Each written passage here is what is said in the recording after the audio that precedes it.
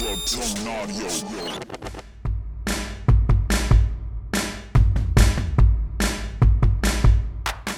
this episode, we're talking about one of the most polarizing training tools out there, the Moonboard.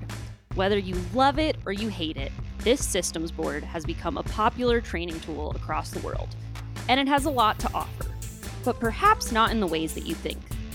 In this episode, we're breaking down the types of sessions you can do on the Moonboard, how to climb better on it, and the things about the Moonboard that make us cringe. So chalk up and get ready to yell, "Passat!" You're listening to the Average Climber Podcast.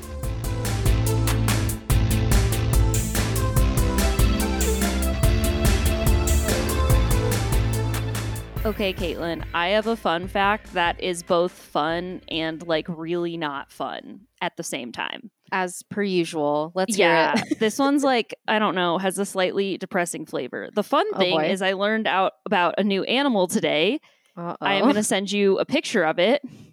I'm not going to describe to the audience what you're about to see, but just look at the picture and then I just texted it to you.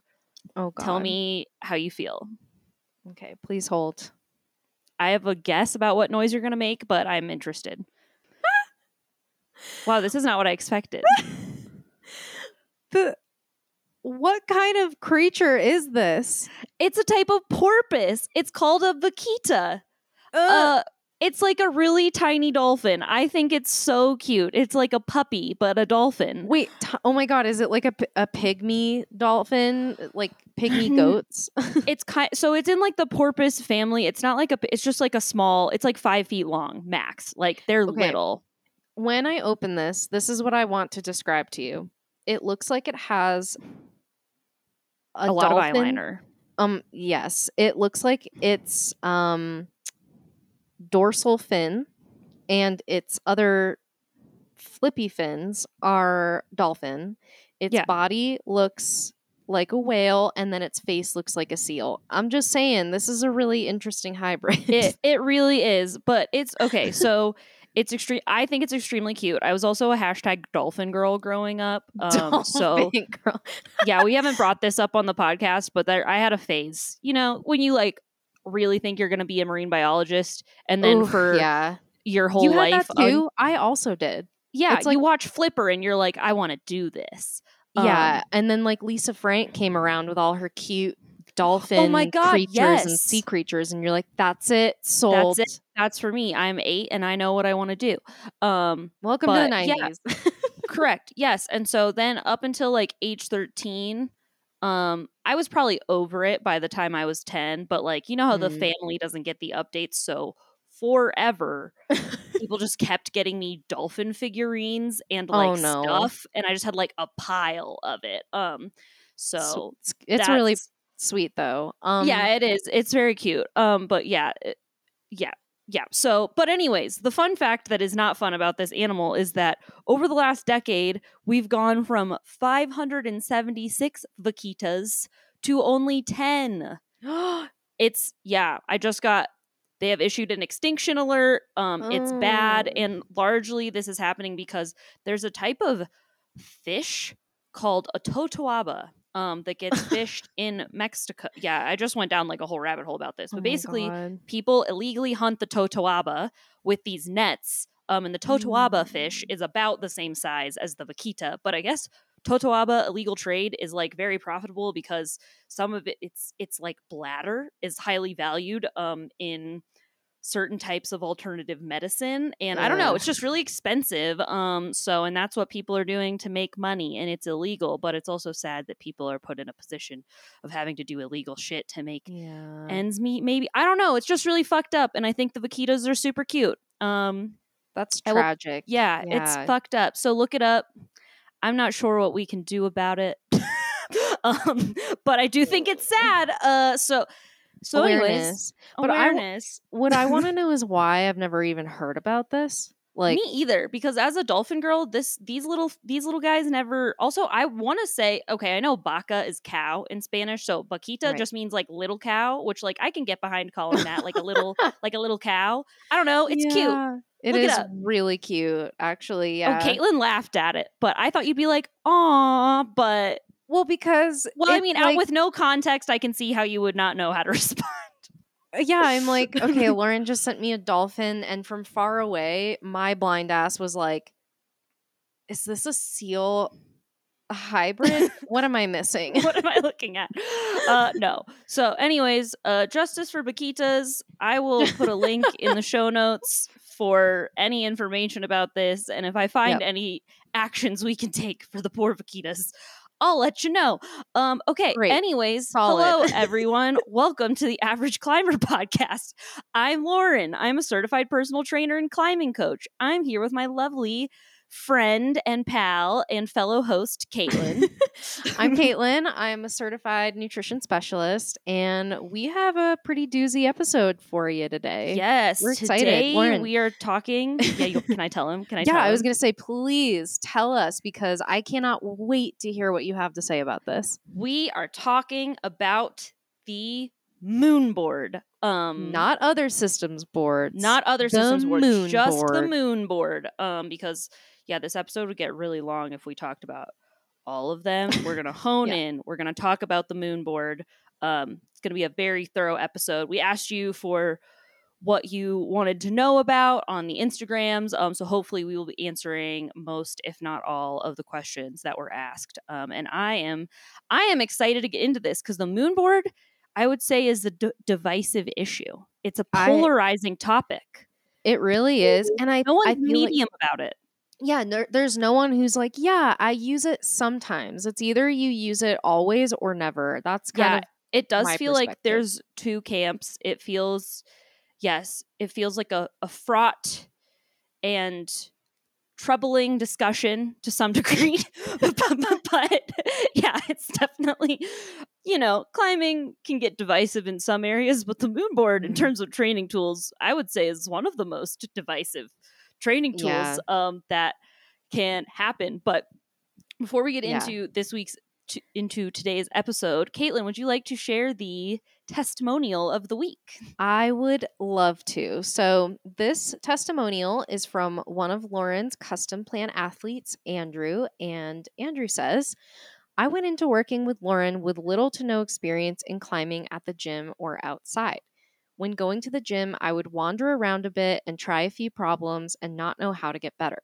So when I started working with her, I wanted to learn how to train to be a better climber while developing best practices in finger strength and weightlifting. Developing this base of knowledge was definitely what I am most proud of. Within the last 6 months, now I'm having way more fun with climbing than ever, and I'm looking forward to killing it outside in the spring.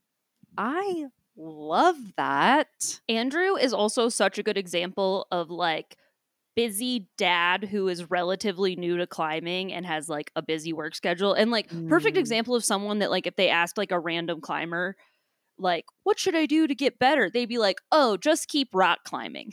But yeah, we did a lot better than that. And then another struggle that Andrew kind of had was because we started working together during the height of the pandemic to some degree, where it was still gym access was hairy, and also he has little kids, so he's I don't want to be going to the gym all the time, so we had to get mad creative. And I would say we broke a lot of the quote rules of climbing training to make shit work. So just another great example of there is no minimum skill level you need to want to get better at climbing and take a more organized approach. So anywho, cool. It was a great time working with Andrew. Shout out Andrew. We had a good time for more than 6 months. It was tight. Nice. Anywho, okay. Well, let's get into it. We'll jump in. Okay, so first and foremost, because I feel like I don't know what I know about the Moonboard. Yes, tell me. Pretty much if I said I've looked forward to Moonboard days, I would be lying. But also because the gym closest to me has the worst set. The worst one. Oh, which one? Is the one with the red holds? Yes. I was like, which one is that? It's that's the bad 2016 one. Yes. Yeah. Okay. The red holds are universally hated. Yeah. It's just it's also the board is so overused. It's a pretty small gym near us. I mean, you went to it, you saw it. Yeah. And so the holds are don't get infrequently. washed. Yeah, it's just Yeah. like not only are you climbing on a board that is already challenging, but it's at a fixed angle and it is also never washed. So basically Yeah. it's just a disaster. But I do know, you know, like I know Ben Moon, I know sort of the like early baby stages of the Moonboard. I know people love it, hate it, nothing in between, but I would love to hear some more background info on the Moonboard. And just I'm wondering, maybe just for the context of our listeners, because I'm sure a lot of you are familiar with the Moonboard, but in case it's like, yeah, maybe I kind of know, never used Yep. it.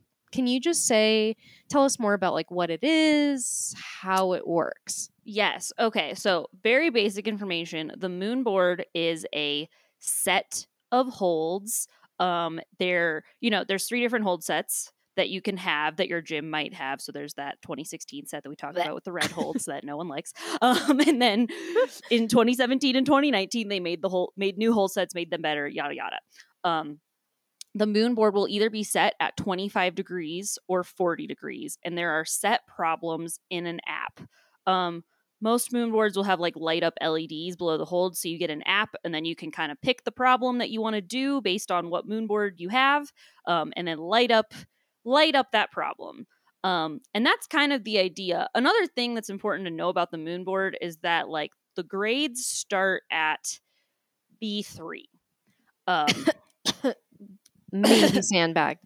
Yeah. Okay. So another thing I will say too, it's kind of like how grades might feel a certain way in the gym and how grades might be interpreted a certain way outside. I also feel that grades might feel a certain way on the Moonboard. And what you climb in those 3 different areas might be different things.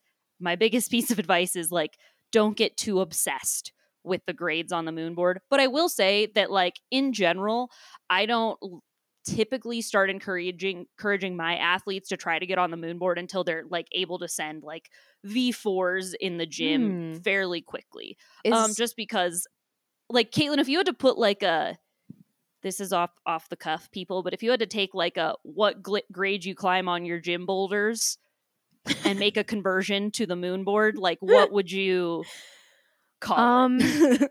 I would be very lucky. The last time I got on a Moonboard, I was projecting like V8s and more V9s in the gym. And I was struggling on the V2s and V3s on the Moonboard. V3. I'm sorry, V3. Yeah. V3s and 4s. Yeah. yeah. 3s and 4s. But it was just really, it's a little bit of an ego challenge, but you kind of just have to start somewhere. And I started looking for climbs that I thought looked interesting and had movement in them that I am not great at. And I started there because I felt like that gave me a better idea of, you know, like the grades there really, I mean, they don't matter anywhere, right? But like they're set by someone, they're all subjective. Yeah. It is what it is. Right. And we're going to get into how like the grades work on the Moonboard. But yeah, so I would say like, usually you might find that if you're whatever, I would add like plus 1 to 2, maybe even 3 on like whatever. Like if the Moonboard says it's V3, it might feel more like 4 or 5 to you, or perhaps even worse. Right. So that's just something to consider. Don't take that as like a hard and fast rule. That's just like my personal experience with it. The other thing I'll say that made me really frustrated is that the V5s and V6s on the Moonboard I felt like were more approachable. So that's a little bit of not great, but also I know what my skill set is, and that might be yielding to that. Yeah. But there's still, it makes me really confused. So I really want to hear more. So I also want to know, like, what the hell's the history of the Moonboard? Like, what's going on there? Give us a lesson. How did we get here? I'm so glad you asked. So, Caitlin, I'm gonna send you another picture. Oh gosh, I'm gonna take us back in time to the 1990s. All right, let me get ready. Oh god. Okay. So I just sent you a picture. I will link in the show notes to where this picture is from. So from the 1900s. Oh, wow. That is the 1900s. Oh, my God. That sounds really old. And I'm like, wait, the 1990s count. Yes. Those are some flat bouldering shoes. What are you tell the audience what you're looking at. Okay. There is a man, or I assume, they are wearing classic 90s shorts in a 90s color. Yeah. Also some flatter shoes. Flat shoes. They look like the La Sportiva Mythos. I don't think they actually are that, but that's like what they look like. It's similar flavor. Lots of mattresses, a dog sitting on the mattress. Yeah. Mattresses with just no mattress cover either. They're just mattresses. Yeah. Some of them have like flowers on them. Yeah. How intriguing. And then the climbing holds look like pretty standard climbing holds from back in the day, but maybe there are some handmade ones. It's hard to tell, but it is a very steep angle on one side, and then the other side behind this individual looks less steep. Yep. So it's all wood steep walls with some holds on them. And mattresses for crash pads, and it looks like really dusty and chalky and old school. Very historical photo. Yes. So the picture that you're looking at is actually a picture of the schoolroom, the famous schoolroom in Sheffield, England. So this is a training room where a lot of the climbers of the 90s that were very strong and influential used to climb. And that's kind of the origins of where these like steep, wooden, really challenging training boards came from. So people like Ben Moon, Jerry Moffat, Malcolm Smith, Stuart Cameron, Richard Simpson, to name some of the names of people that were climbing in the schoolroom. Please hold. Why is Sheffield why are monsters produced there is what I want to know. I don't know. This is my theory. That's probably it's wrong. Raining all the time? That's my theory. I'm like, it's raining all the time, so they actually train. And they're also training because they like need to. I mean, I think there's good climbing in England, but there's also better climbing that's less rainy elsewhere. So they are training to go somewhere else. So they take it seriously. I don't know. That's my theory, but I do think the rain helps people stay inside and actually get strong.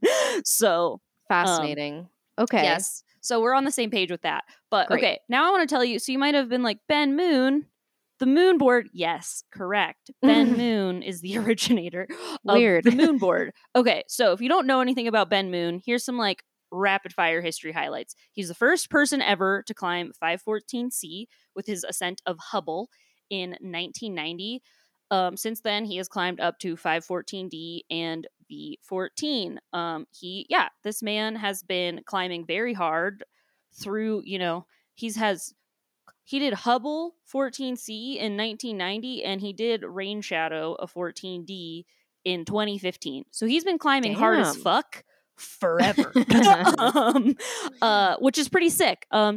This dude obviously knows what's up and has made a really awesome training tool that I'm super excited to talk to you about today. So that's a little bit of Moonboard history in case you're wondering like who the hell got the idea to make these like heinous flat boards, systems boards, So that's part of it. Okay. It started in the schoolroom. In the schoolroom in the 1900s. Anyway, so it'll never get old. So now that we have some context, I want to ask you too, because I know you alluded to this earlier, but I want to know how grades were decided for this particular board. Please share so I'm less of a hater. You're maybe gonna hate the way this is. Okay, so from what I understand, and I've been researching all morning to try to find answers, and this is what I have found. So when you go to the Moonboard app, you can make up your own problems. So you could just make up a problem and be like, it's this grade. And you're the FA, so you get to be like, this is the grade.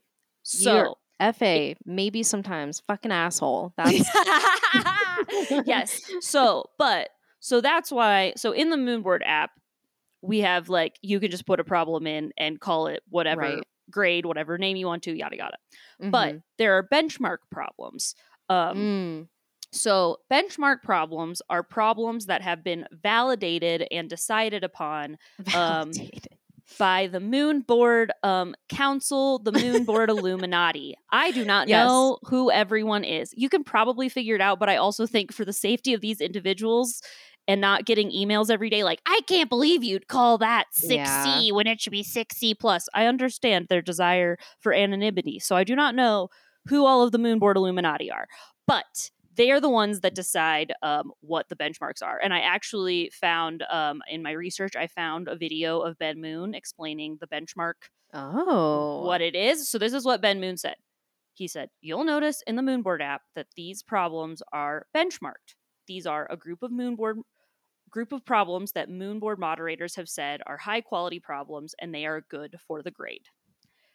So, okay, some of them will feel a lot harder than the grade. Mm-hmm. But so that's just something to note. So if you're looking at like random problems that don't have that like benchmark B, someone just said this is the grade.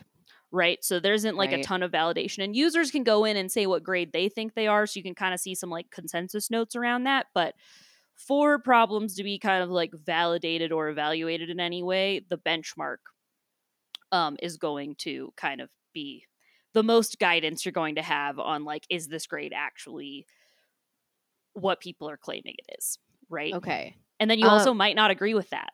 Yeah, which is also fine. You're allowed to have your opinions, which I have a lot of them.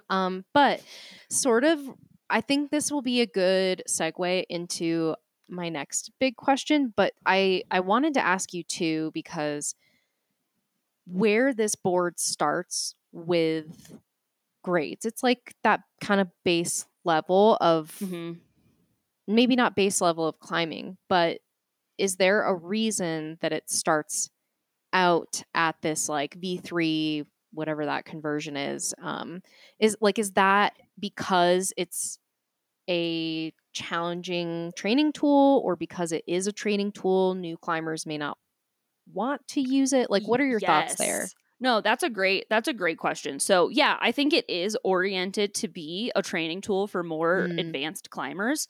And I honestly think that is a good thing in some ways. And I also think, a lot of gyms will have multiple training boards at this point. So they might have, like, I know the kilter board and the tension board and even the grasshopper board have more accessible, like lower grades on them, which I think is like a good thing too. But I also think it's okay that the Moonboard starts out at a certain grade, because I think we've all experienced how crowded a systems board can get in the evening. And, and it's not like climbing gyms don't usually have like the rest of the gym that you can climb in. So I think it almost like narrows the audience in a way that like makes sense. But also that's why the general climbing area exists, and that's also why there are other systems boards. So yeah, in general, like this one's designed for a certain level of climber. And that's why, it's not, if it's your first day of rock climbing ever, it's probably not going to be like a fun time to go hop on the Moonboard. No. So yeah, that's a good question. Yeah. Well, so. And I don't know the intent that the Moonboard created. I mean, I would assume that they have the intent of creating a more advanced training tool. Sure. But yeah, I don't know if their intent was like, make sure it's not crowded. Because, they probably didn't know how wildly successful this thing was going to be. So. Right. That's true. I mean, I feel like there was a certain point in my climbing years, I'd say, that I was like, oh, I feel ready to get on a systems board. And I feel like my first exposure to one was a tension board. So when I tried that and then had access to a Moonboard for the first time later, I was like, oh, this is different. But yeah, they're good different. Yep. So I think, it's a cool thing to learn about and to understand more, so that like it's intended to be a challenge, which is, I think, a cool thing. Yeah. So, exactly. Well, so if you're going to use said Moonboard and you're at a place where maybe this is a good option for your training, how does one warm up for a Moonboard session? This is a great question. So if you can, climb not on the Moonboard to warm up for the Moonboard. I would, Sounds unless great. you're climbing like very hard on the Moonboard where the entry level problems are, feel really Cakeys. doable for you. But if there are other places to warm up, like if you're in a climbing gym where you can climb up in like warm up in the general bouldering area and then go to the Moonboard, do that. If you are not, so let's say you're like in your friend's shed that has a Moonboard and all you have to warm up on is the Moonboard, or if you're building your own shed, I would put jugs on it. Put actual warm up level holds, because having to warm up on Moonboard holds, like going from cold to rock climbing, it's just like a lot. So I would put jugs on it so you can actually like get warmed up on your Moonboard, especially if you have it at like the steeper angle. But yeah, so climb not on the Moonboard if you can. I would recommend getting like your dead pointing and dynamic movement warmed up. That's a big one. Like movement wise, I would focus on that. Like get warm. You're probably gonna want like at least a half an hour of climbing not on the Moonboard before you go get 30 on it. minutes? That's crazy. Like of just climbing. I mean, maybe you could do like if you're short on time. I would say like 20 to 30 minutes of progressively harder climbing. Like you can go from like warm up level to like flash level or a bit harder and then be like ready to get on the Moonboard. Okay. Point is not none rock climbing. Yeah. Like get some climbing done. It depends on how much time you have. And like, maybe you're like, I need to get 50% warm, and then me doing like a few V3s or a few of the easier problems or like problems that you're used to doing on the Moonboard, you can like finish off your warm up on the Moonboard. It just depends on like your skill level. So, but generally, yeah, you're going to want to do some climbing. I also think like if I'm going to be trying really hard, especially like crimpy stuff, I like doing a little bit of light hanging.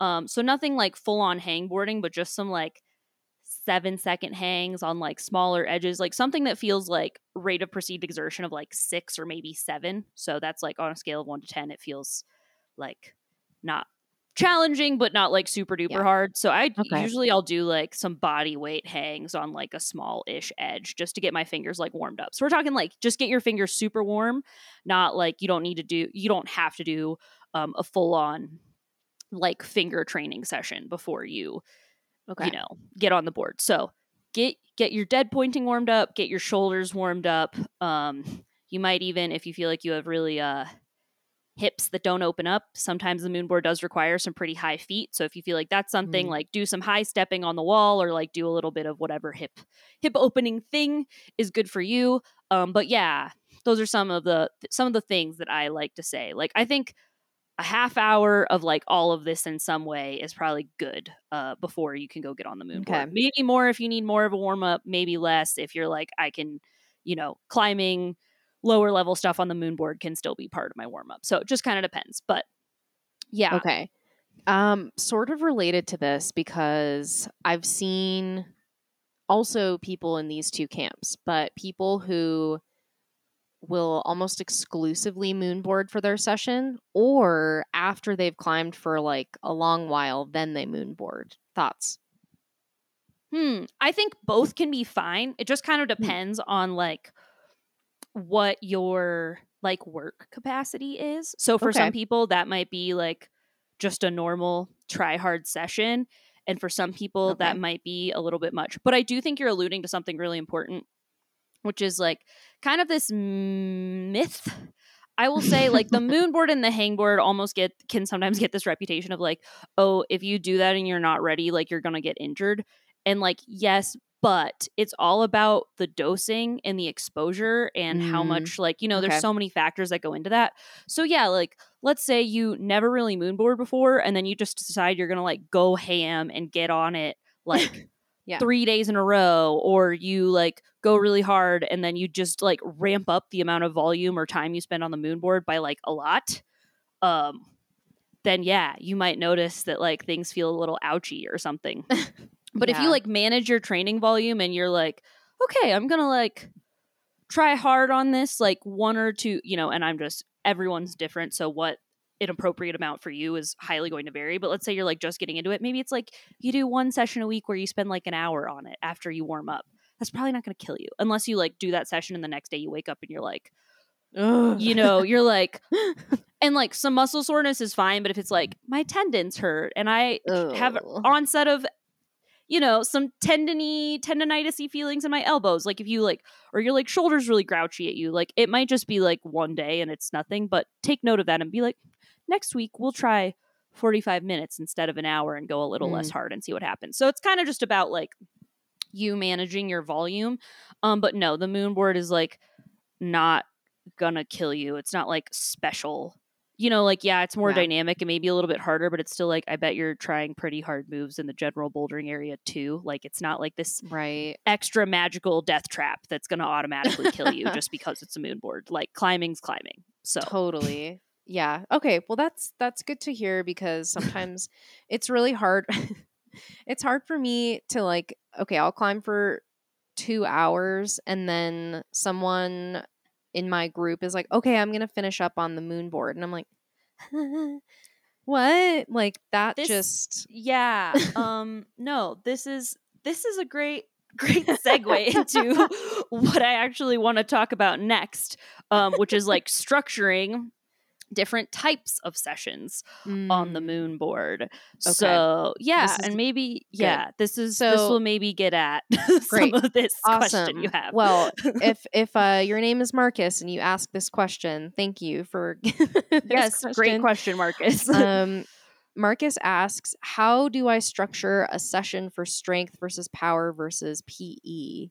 And PE is power endurance. If you, yes, the question boxes in Instagram don't always allow the most characters. But I also like writing PE instead of power endurance. But totally. Anyways, okay.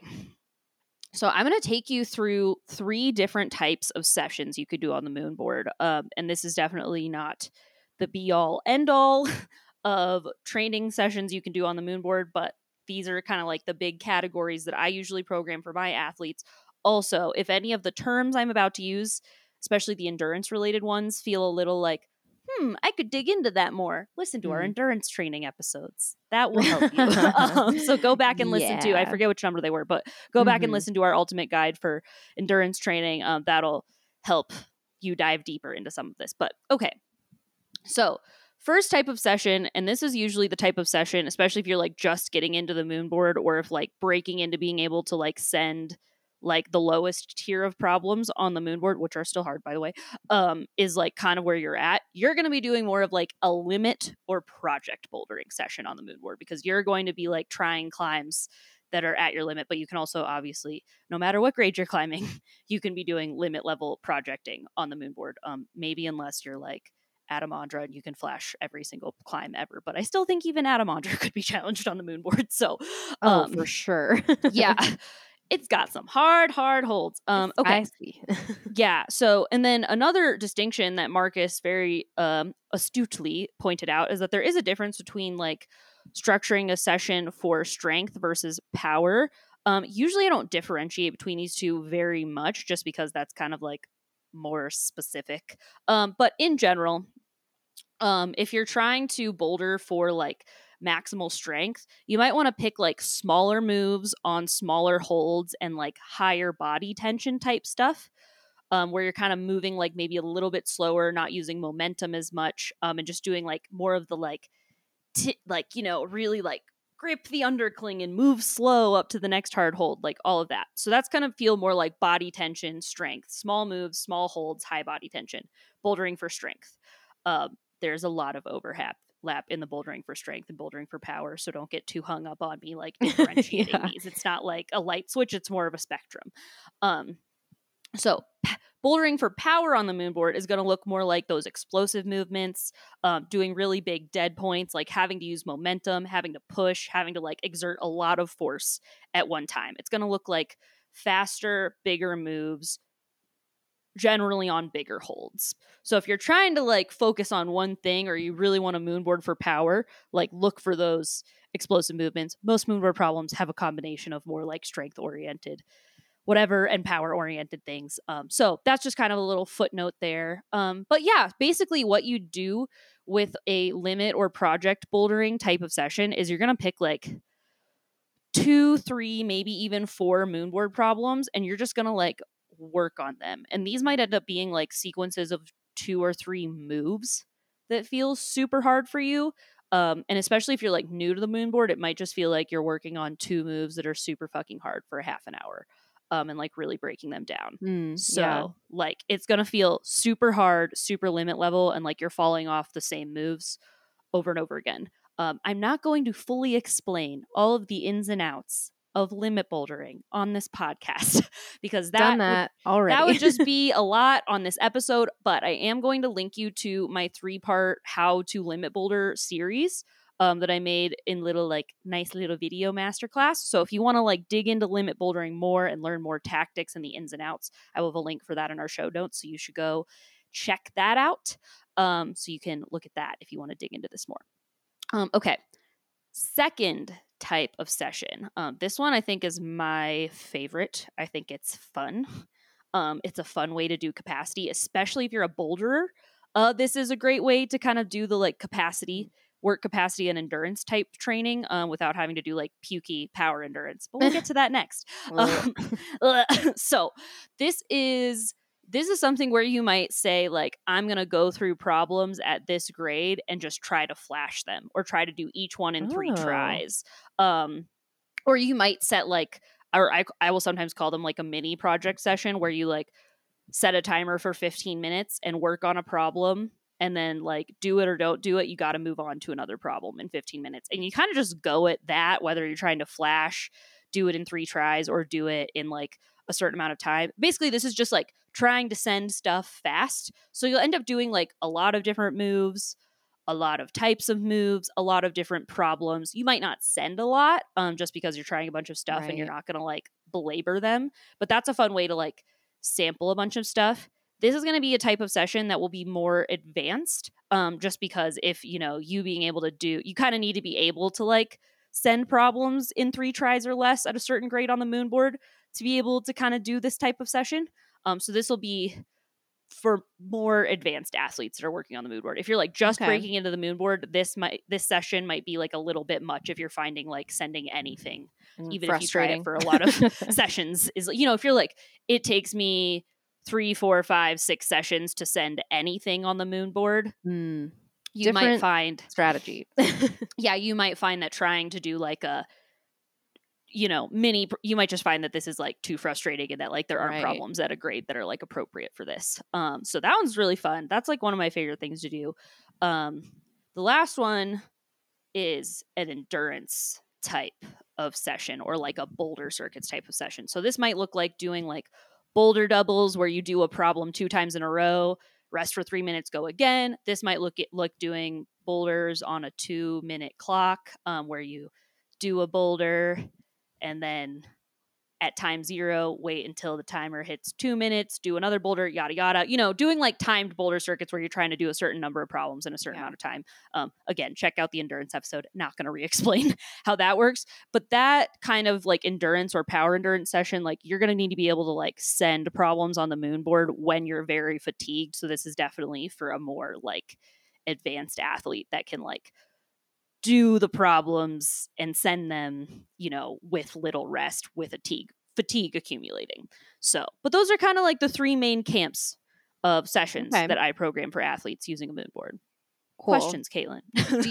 Yes. Do you feel like let's say someone is just getting into using the Moonboard. Do you think one of these, I know you already mentioned which one definitely would it be for newer Moonboarders or even like, I guess maybe advanced climbing level aside. Is there one of these or a different option that you would suggest for someone who's just getting into moonboarding or wanting to use that as a tool?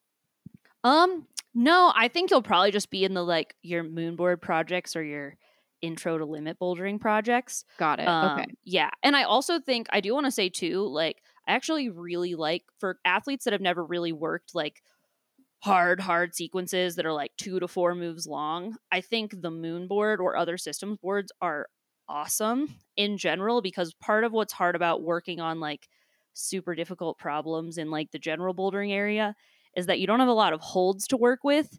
So if like, you're having a trouble with like a big right-handed throw, but all you have is a shitty foot and there's like no intermediates for you to like progress up to doing the move, that kind of sucks. But on the Moonboard or other systems board, there's plenty of hold density. So if you're like, Totally. this is hard, but I could start by trying to get the move with like this good foot, and then I can like get the move that way. And I could start by like adding this intermediate to the sequence so that I can like make it a little bit easier. Like you're just so much more able to like progress.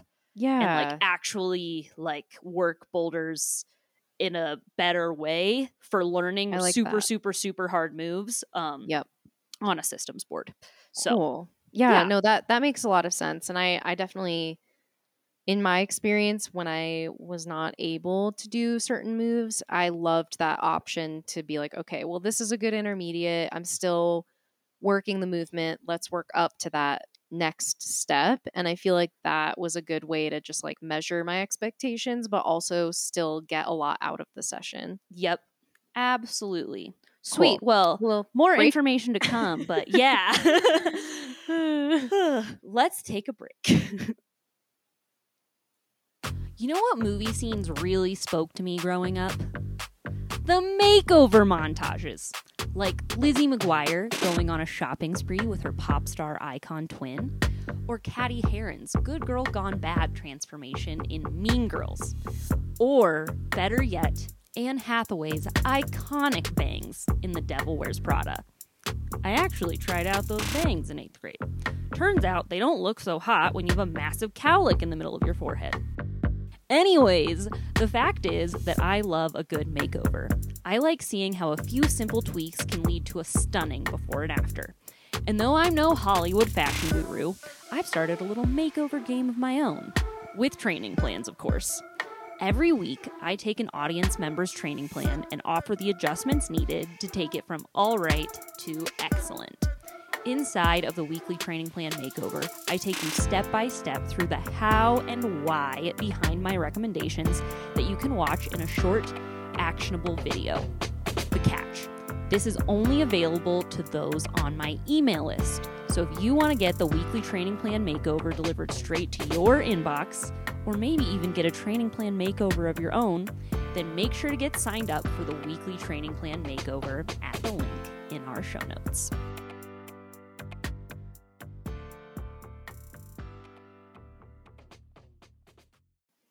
And we're back. Okay, so before we go any further, because I'm really excited for what's to come, but before we get there, I want to know what you as a coach, you've been in this climbing industry for what, 3 years now? 3 years. Years as a coach. Climbing longer than that, obviously. But as a coach, what do you love about the Moonboard? One of the big things I love is that the problems don't go away. True. Yeah, because I have so many athletes that are like, I want to send the next like hard grade in the gym, but their gym resets problems like every 3 weeks. And I'm just like, yo, that sucks. Like, that's you hard. probably are capable of sending harder, but you just need like more time with a problem and the ability to get on it for more sessions. So I really like that the problems do not go away and that you can, revisit them. Actually, before this episode, I was just trying to find like Moonboard videos or whatever to put on my Instagram stories, and I found, I think, what was one of my first like ever sessions on the Moonboard, and I have a video of it, and I'm like, oh my god, I want to go back and like try this problem again and just see how like different it looks now. So I think the fact that you can go back to it just like you would for an outdoor climb, except for the holds can't even break off, so isn't that neat? The best of all worlds. Yeah, so that's what I really like about it. Like, you can kind of like refer back to old problems. You can, work on something, let it go for a little while, and come back. Like, it doesn't get taken away from you like other, like a gym climb that gets stripped. Another thing I really like about it is like, to that end, you can keep like circuits and lists. So I literally have like, from when I first started working on my project in Lander, like I know what the endurance circuit I was doing and how successful I was on that like 2 years ago.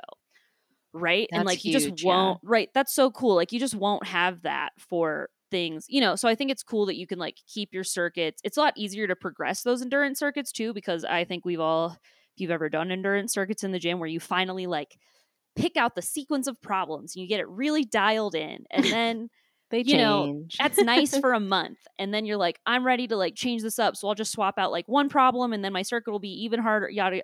Then you go back to the gym, your whole circuit's destroyed, they've reset everything, and you like can't use Yep. it anymore. So I think like it's really nice for endurance circuits to just be able to like keep track of it and like gradually make it harder in a more controlled way than just like praying your general bouldering area circuit doesn't get taken down. So I think that's nice. Totally. Yeah.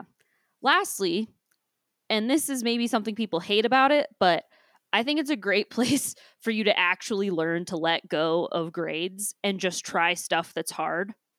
Yeah. That's such a good Like, perspective. No lie. it doesn't, like, there's stuff where, like, and I've seen this across the board, all heights, men, women, whoever, like, where they're like, I flashed this V7. I've been working on this V4 for 8 sessions. And like, yes, is this like annoying? Sure. But also some stuff is just going to like suit other people better, yada, yada. And it's a great place to just be like, do I think this is hard? Am I learning from it? Perfect. That was the whole point. And there's unlimited numbers of really hard sequences and like problems to learn. So I think it's like a cool place to learn to like let that shit go and just try hard. Yeah, that's such a good point, because I feel like it's really easy. You know, a lot of the climbing, I'll say, just like the climbing world really focuses on sending. And we've talked about this so much in our podcast, but I feel like this in particular is like a really golden way to train these little baby nuggets of challenges in your climbing. So it's like, okay, do you feel like you're trash at throwing huge moves? Do you struggle on lock-offs? Do you struggle to kick your legs across to a whole other little tiny nubbin? Like momentum, underclings, making your hips useful. Like so many much things you can learn and on a board. Yeah, you can literally just do that move too. And like, for me, I feel like when I've consistently used the Moonboard, I felt like I even was able to learn those little things in like single sessions. And then I could come back to it and be like, oh yeah, I know I can do that movement even though I haven't done this whole climb in a sequence. It's nice to have that proof there. Yeah. I'm convincing myself to like the Moonboard. I think it's just been a long time since I've been on one, so I'm a little salty. Yeah, no, fair. The other thing I like about it too is that like as a coach that primarily works with people remotely, it's really nice that I can climb on the problems, that I can have a Rolodex of problems, so that I cool. also like when I'm coaching, even if I've like maybe not climbed the problem, when you show me a video, like I've gripped that hold. I know what it's like, right? Yeah. So I think that's really cool that like you can talk about problems across the world with your athletes or with your friends or, all of that. So I think the community aspect of it is like really cool and something that is kind of like special about being, a climber in this era of climbing. So for sure. Yeah. I love that.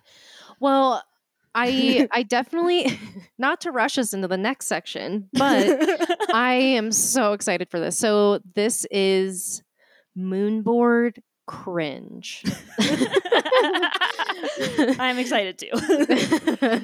So, Lauren, you listed a few phrases that you hear tossed around, and when it comes to moonboarding and the moonboard, and you wanted to share your thoughts. So, I'm going to just read these phrases, and I want you to let all of us know why they make you cringe. Are you ready? I'm ready. Yeah. Okay. Can I do it in voices or? Sure. Great. Sure. Okay. It's the only tool you need. Okay. I'm going to be really spicy with this, but anytime I hear someone say this, and I'm sorry, men, but it's usually you that say this is like the first thing I think of you when you say this is, oh, this person knows fucking nothing about climbing training. Like, I'm Get sorry. out of this lane. Literally, when people are like, oh, the only tool you need to train is the Moonboard. I got on the Moonboard and now, like, I climb so much harder. All anyone needs is the Moonboard. That is so stupid. Like, yes, maybe your low-hanging fruit was like power, core tension, dynamic movement, being accurate with your dead pointing, all of that. And yes, we just talked about all of the different ways that the Moonboard can be so helpful. But oh my God, there are plenty of things you really can't learn on the Moonboard. Like, you can't learn to knee bar. You can't learn to find like no hands rest. There's like whole techniques to slab climbing, you know, and like balance on vert that you probably aren't going to learn from the Moonboard. There's all this 3-dimensional climbing. Like, there's a whole thing, you know, there's just a lot to be learned by not just climbing on the Moonboard. Like, your general bouldering area is going to have different holds, different styles, more opportunities for like blobby compression. Like, this isn't just about like the type of holds. It's just like the way you're going to have to move and learn to navigate some things. Like, if you just get used to like only working in this like 2-dimensional flat plane, slightly overhanging type of space, like, yes, it's going to make you strong. And yeah, there are tons of things that you can learn that and like make your skills and technique better on the Moonboard, but it's not the only tool. Christ. Like, it's not the only thing you need. There's so many other things. Also, like, the problems on the Moonboard are kind of short. So if your struggle is like keeping it together as you get like pumped or fatigued or tired, and like, yes, you can do endurance on the Moonboard, yada yada. But if you need to like learn how to like, when your pump clocks really starts in at like 60 seconds on like a long pumpy boulder or sport route, and you need to learn to like shake out and keep it together, you can't learn that on the Moonboard. I could go on. But yeah, like, whenever people say this and they just like don't, first of all, people just say this in casual conversation. And like, it's almost like people are giving other people advice. They're like, oh, all you need to do is Moonboard. And I'm just like,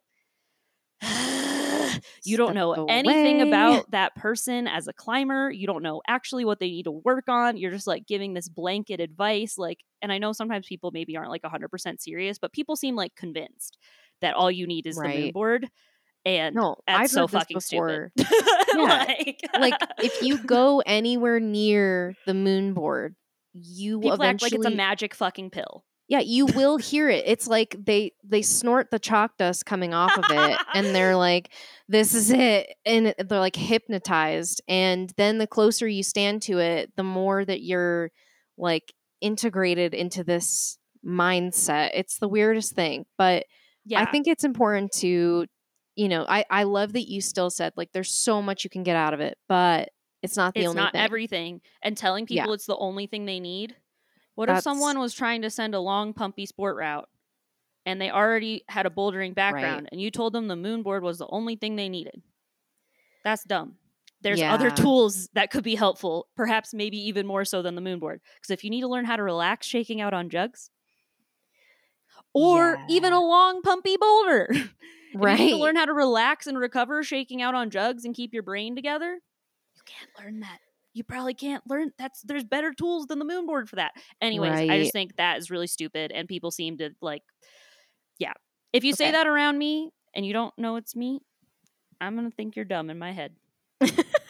So there you have it. Lauren's gonna be over there mean mugging you and judging you. And again, this is my podcast where I have to listen to people say stupid things around me when they like don't know. Yeah, this is our opportunity to vent. This is my opportunity to vent, and I'm venting. So welcome. Anyway, okay, love that. So the next one, I'm sorry, like, maybe this one's redundant, but this one also makes me mad. So this is a different flavor, despite its redundanciness. Anyway. The Moonboard will solve all your problems. I did a big eye roll. No one else can see that except for you. No, wrong. I already did. This is wrong. No, there are other problems. Okay, great. Nope, absolutely not. Love it. Next. Ooh, this one. I'm an equal opportunity attacker. So if you feel attacked by any of these, the other people are getting attacked too. So look inward. Okay, wait. Before I read this one, I just want to say that I have not thought this in particular about the Moonboard, but there have been moments where I've been like, I wonder how many people like me have actually put up climbs on this board, especially benchmark. Okay, that's all I'm going to say about that. Yeah, no, 100%. Here's what it is. It's impossible if you're short. Okay. And as someone that identifies with what Caitlin just said, again, to remind everyone of our heights, I'm 5'3 3/4. I round up to 5'4". I am 5'2 3/4, and I will always round up to 5'3".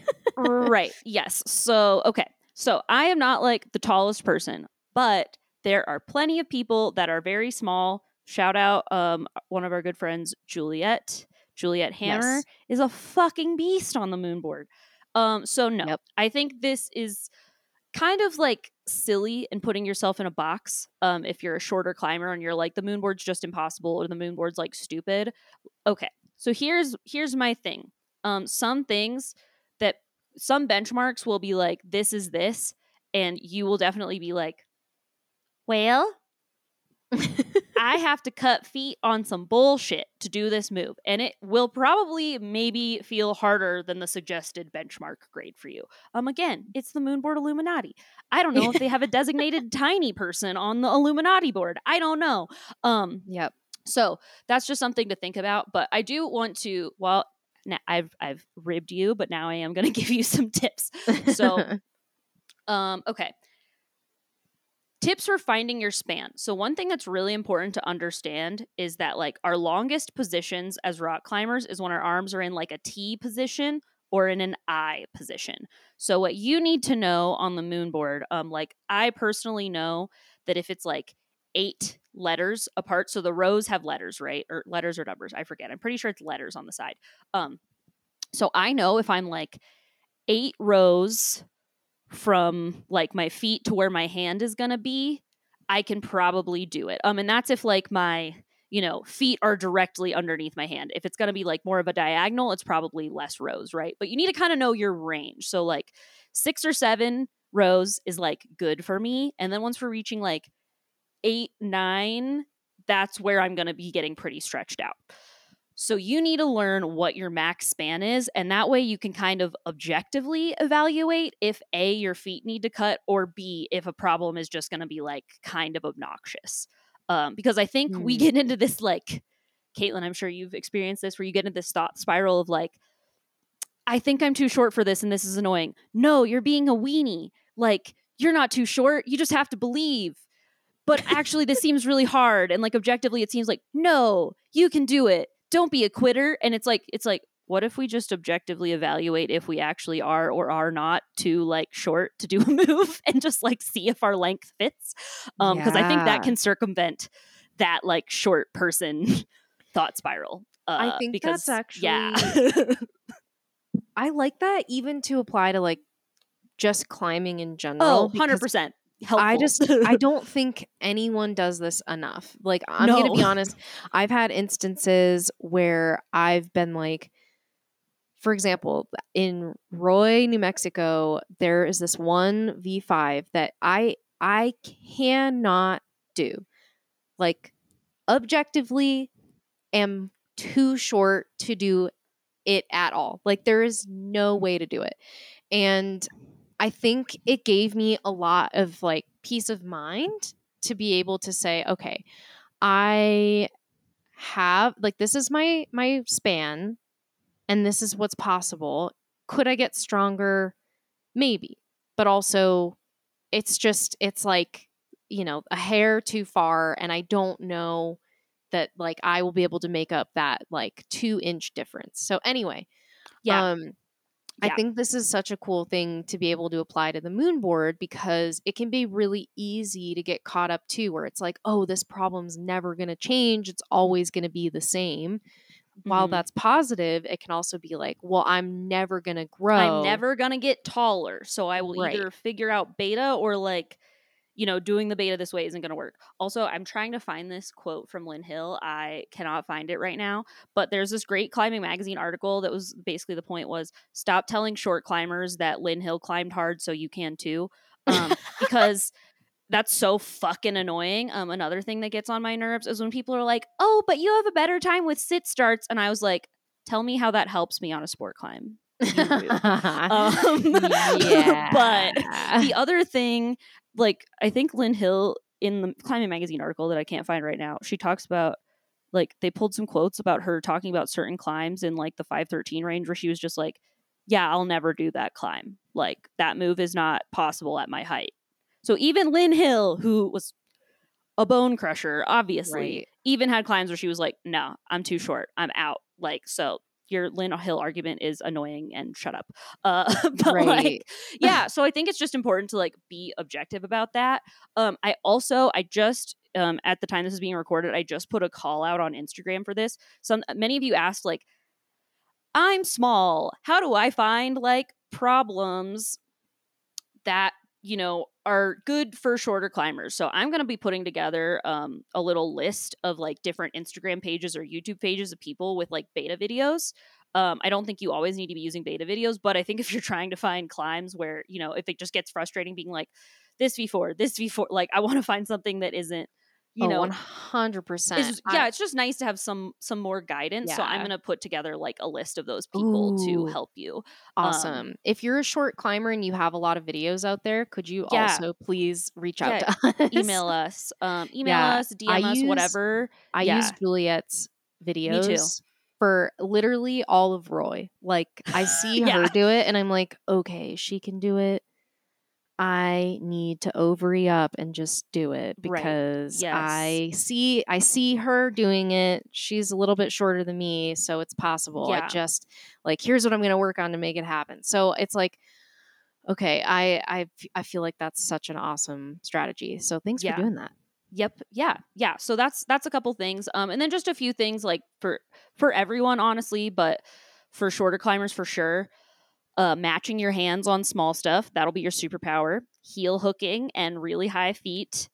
Twisting into the wall using some closed hip twisty action is going to be a big help for you getting more of a reach. And also just playing with how much momentum and dynamic movement you can add to certain moves. So if you always lock everything off, it might be time to be like, can I add 20% momentum to this and make this move easier and more doable? So like play with that too. Ask some quick tips. It is not impossible if you're short. That needs an attitude adjustment, but there are some challenges that you need to learn to like overcome, just like anything in climbing. So just need to kind of like figure out some alternatives, which I honestly, as a shorter climber, I feel like I've had a lot of fun doing things in really bizarre ways that a lot of other people around me are like, what? Yeah. Also, I've had people tell me before, ooh, this makes me mad. Side rant. They go, you just can't do it that way. I was like, what? Who says that? Am I not allowed to? Or like, can you give an example of this? What does that mean? Yes. Okay. So you remember in Waco Tanks that climb called Jigsaw Puzzle. It's a V5, arguably V7. It's hard. Yeah. Yeah. And there's some big, like, you know, dead point, like really hard slots, twisty, bendy things. So anyway, I do this climb without the classic, like, thumb lock for your left hand that a lot of people use. Most people, I would argue, use this. I gassed on it because I have smaller hands and it works better for me to get in there. And I tried it that way and it sucked, but okay, well, to each but their Caitlin own, made right? it work. Like, yeah, it works well for me, and it's the only way I've ever been able to get through that sequence successfully. And before I tried that, I was like, I mean, this was years ago. I was like, Ryan, my husband, I was like, I think I can do it this way. He's like, you should try it. And I like excitedly told the people around me, and they're like, well, you just can't do it that way. I was like, who said I can't? I'm using the same hold. Wait, as in like that's not allowed? Yeah. They were saying it's not allowed. And I'm like, what? Okay, well, to be fair, I'm just using a different part of the same hold. Like, I don't need to do a thumb lock in order for it to be a send. Like, I know that there are some extreme scenarios like that where, like, yeah, if you use a different hold, technically it's not the climb. Like there are a couple ways to do this like V8 called sex Sure. after death that like if you do it one way, it's like a V7. If you do it another, it's a Yeah. V9. Like, right, Sure. that makes Sure. sense. But Sometimes. Debatably. I'm still going to yell about it. But Yeah. on this particular climb, it You're made just me grabbing the hold a different way. yeah, like it made me upset that it was like, well, you're not allowed to do that. So this is my roundabout way of having the opportunity to complain on our podcast about the fact that if you have alternative things that you can do, you can get creative. And the same thing goes too. If you're a really, really tall climber, you also have to get creative, and that's Right. okay. Yeah. Like Yeah. that's the fun, I think the fun part of climbing, because I don't want to always use beta that everybody else uses because I'm trying to choose my own adventures sometimes, you know? Yeah, exactly. Like if you like part of the fun of climbing is the puzzle. So Exactly. That's yeah. why we got a lot of engineers in this sport. That's all I'm going to say. Yes, absolutely. 100%. This is a great next cringe moment because this is relevant. Yes. It's too broy. This one. Yep. This one. Listen. Listen, people. I am sometimes so averse to talking to people in certain social situations, and sometimes I just am really whatever. This is not me saying that if you see me at the gym, like come say hi, I'm fine. But like I don't love conflict. I don't love like speaking to strangers in certain situations. And so I get the feeling of a little bit of the social anxiety that comes when you need to walk up to the Moonboard and there's already a bunch of people on it and you want to work in. Like that is stressful. And I think part of the reaction where people are like, it's too broy, it's covered in bros, like yada yada. I think part of it comes from that. But like everyone is allowed to use the Moonboard. Like you can't just like get mad at someone for existing and using the Moonboard. Like that's a little ridiculous. Are there things that people maybe do that are like kind of shitty at the Moonboard? Absolutely. Like 100%. Right. Yeah. Like just someone just existing at the Moonboard, fine. Someone being like spraying you down the whole time you're on the Moonboard, making little comments, or being like, oh no, you can't join us, or it's like you don't own the fucking board. Like, yes, there are shitty things people can do. And some people might like look more intimidating than they actually are. But if you want to use the Moonboard, you just need to go and sit down. You don't even need to ask. Like, pull up your phone and start working in, because whoever is already on it does not like own it. There's no reservation system for the Moonboard. It's just like any other climb in the gym. But I get that can be intimidating. Would it be nice if everyone was like cool and inviting and like polite and like all of that? What sure. a concept. But like you can't necessarily expect that. Like usually what I would say is like you just sit next to whoever, say like, can I work in? Usually someone will probably be cool and be like, yeah. So just like know what problems you want people to pull up, or like look them up on their phone and be like, put this one up. And you just kind of have to learn to be assertive. And I know that can feel like a lot, especially if you're like new to the Moonboard. So maybe while you're getting used to it, it could behoove you to try to go at less busy times if that's available to you. And I think it's fine to like take that steps. But I don't think like, yes, do like quote broy shitty things happen on the Moonboard, and maybe are people like obnoxious and gatekeepy, and maybe people do like say like, no, you can't join us, like, or they bring like 11 friends to like take over the Moonboard, which is like, I mean, I guess they have the right to do that, and is that maybe kind of annoying? Sure, but also like this is, if you want your own private Moonboard, build one at your house, right? Like this is just kind of the way that it is. So I think using the excuse that it's like too broy, it's fine if it feels intimidating to like go climb on a new thing in front of like a crowd of people that feel more experienced than you. Like I get that, but you need like, if you want to use it, it's a you thing to figure out how to like get the confidence level up to go like use it while other people are, because you can't get mad at other people for using it. You want to use it too.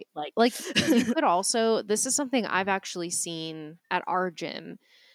Someone came up to us and was like, hey, I'm like warming up now. I'm just kind of wondering, how much longer you'll be on the board. And like, I thought that was kind of nice where it was like, Yeah.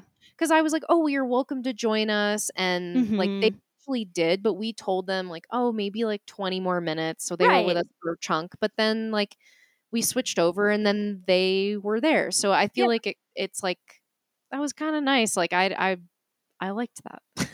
Yeah, I think that's good. The other thing is too, I will say that if you're gonna try to do like endurance work on the Moonboard, it'd be kind of shitty if you were doing like 4x4s when there's like a big Yeah. crowd. Like you can't really do that. Usually if I'm doing like an endurance circuit and someone's like, "Can I work in?" I'm like, hey, this is, and usually what I'm doing is not like that obnoxious. I'm like, I'm doing a problem every 2 minutes, so I'm gonna put up a thing and be on a timer. If that's cool with, if it's like one other person, it's usually very easy to like work in, especially if you're not like doing a bunch of shit rapid fire. Like if you're like doing a problem, sitting for a couple minutes, yada yada. Right. So just like communicate what you're doing. A lot of people that have reached the point where they're like climbing on the Moonboard like probably kind of get what training is, so you can just like say what's up, and then if it seems like that's not going to work, like pivot what you're doing. But if you just talk to people, it'll usually work out. But yeah, if you like are usually evening climbing gym where there's a ton of people, it just might be harder for you to be able to get like a good endurance Yeah. session done on the Moonboard, unfortunately. Yeah. Yep. So Okay. yeah. I think that is a really definitely a great thing to have chatted about. So Yeah. next, if I get strong on steep terrain, then Bert will feel easy. I know we talked about this, but more thoughts. No. More thoughts. No. Wrong. No. Like, whether you're doing this with endurance or the Moonboard or whatever, like, if you want to be good at climbing on vertical terrain, you have vertical objectives. Like, some of it will transfer, sure, but also it'd be good if you actually climbed on vertical terrain. That's dumb. No. Yeah. Next. Next. Okay. Last cringe statement.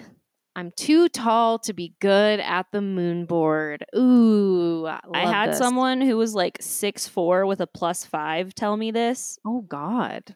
Made me want to cry my eyes out in infuriation. I couldn't say anything. But that's also dumb. This is Yeah. dumb.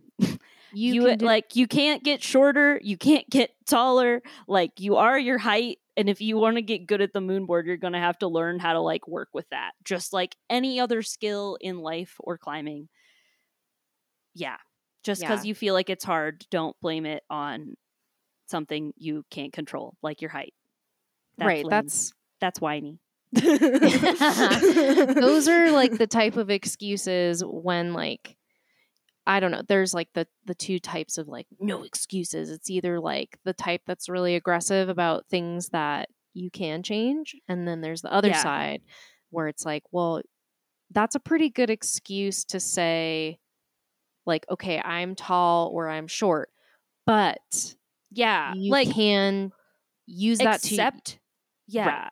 Like you got to accept that it's like a challenge you got to figure out, not like use it. And like just like we talked about with short climbers, there's going to be some stuff where you're like, this really sucks. This feels extremely hard. Like, could someone who is, is this maybe possible? Sure. Do I feel like figuring it out? Perhaps no.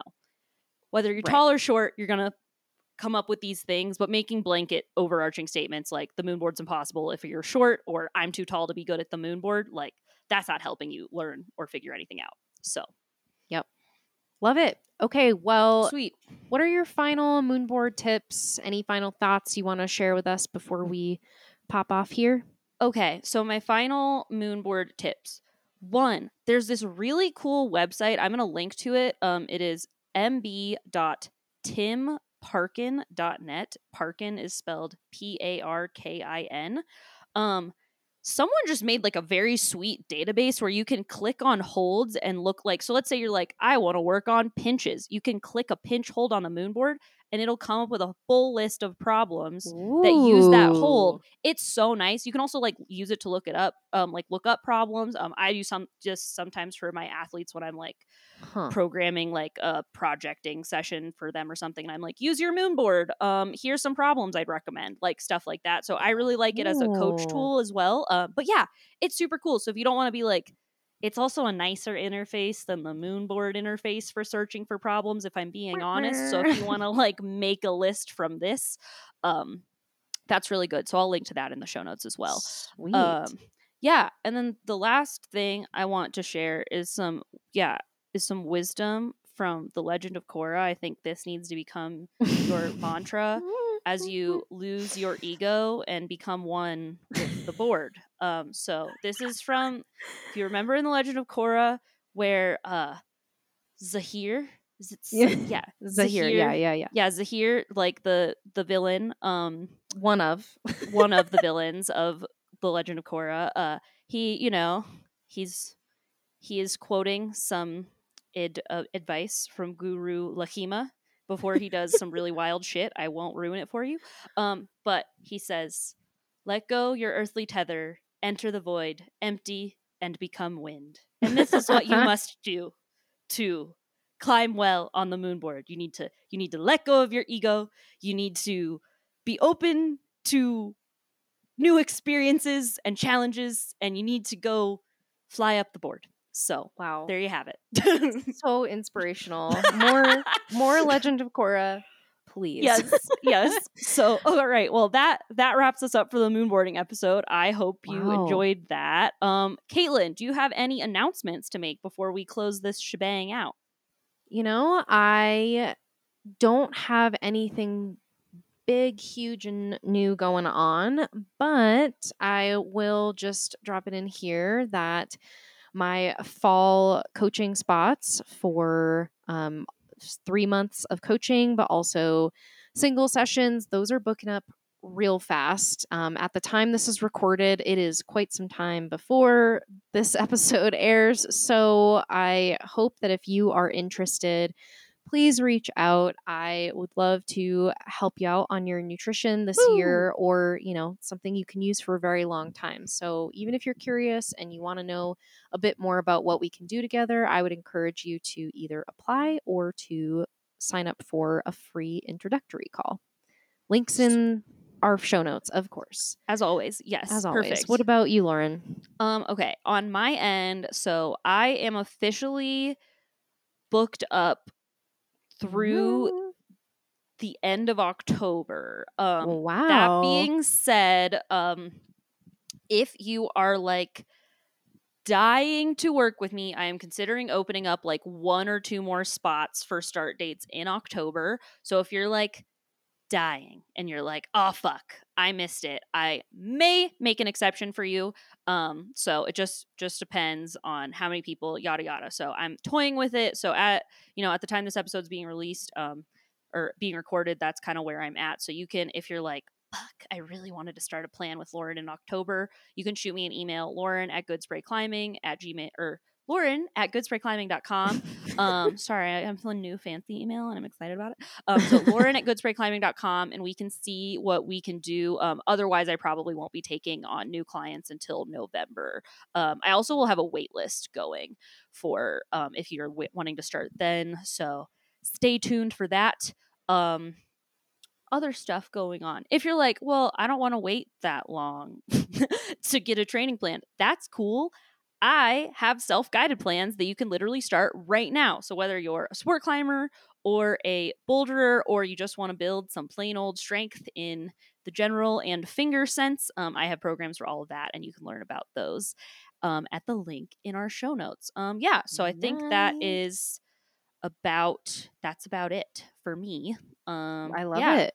Cool. All right. Well, I think that's a wrap. That's a wrap. All right. Well, until next time, everyone, keep it average. We almost there. One day we'll be in person again.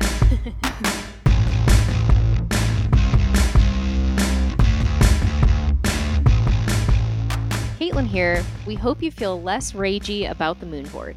Now, I'll close us out with some exciting announcements and our production credits. Have you ever wanted a simple and sustainable way of eating that makes you feel good? Have you ever craved a better relationship to the food you eat, or wanted to feel stronger with more energy? Comprehensive nutrition coaching with me can help you achieve these results and confidently understand your needs. Everything from calorie awareness and meal planning to performance foods and habits that'll level up your climbing. That's the power of nutrition coaching. The application is open. Spots are still available, but maybe not for long. Apply today to secure your spot and transform your nutrition this fall. Ready to kick things into gear as you prep for your Thanksgiving climbing trip? Whether you're a boulderer or a sport climber, you can grab a training plan right now to help you holistically improve your climbing. From strength to skills to tactics, Good Spray Crush It plans have you covered. Go to www.goodsprayclimbing.com to learn more. The Average Climber podcast is hosted by me, Caitlin, and my co-host Lauren. You can find us on Instagram at The Average Climber Podcast for antics between episodes and updates on when new episodes are coming out. You can also find me on Instagram at Dirtbag Nutritionist and Lauren on her Instagram over at Good Spray Coaching. Editing for this episode was done by Lauren Abernathy. Our theme music for this episode was created by Devin Dabney. The Average Climber podcast is a part of the Plugtone Audio Collective. Head on over to plugtoneaudio.com to learn more about the other shows on this great network.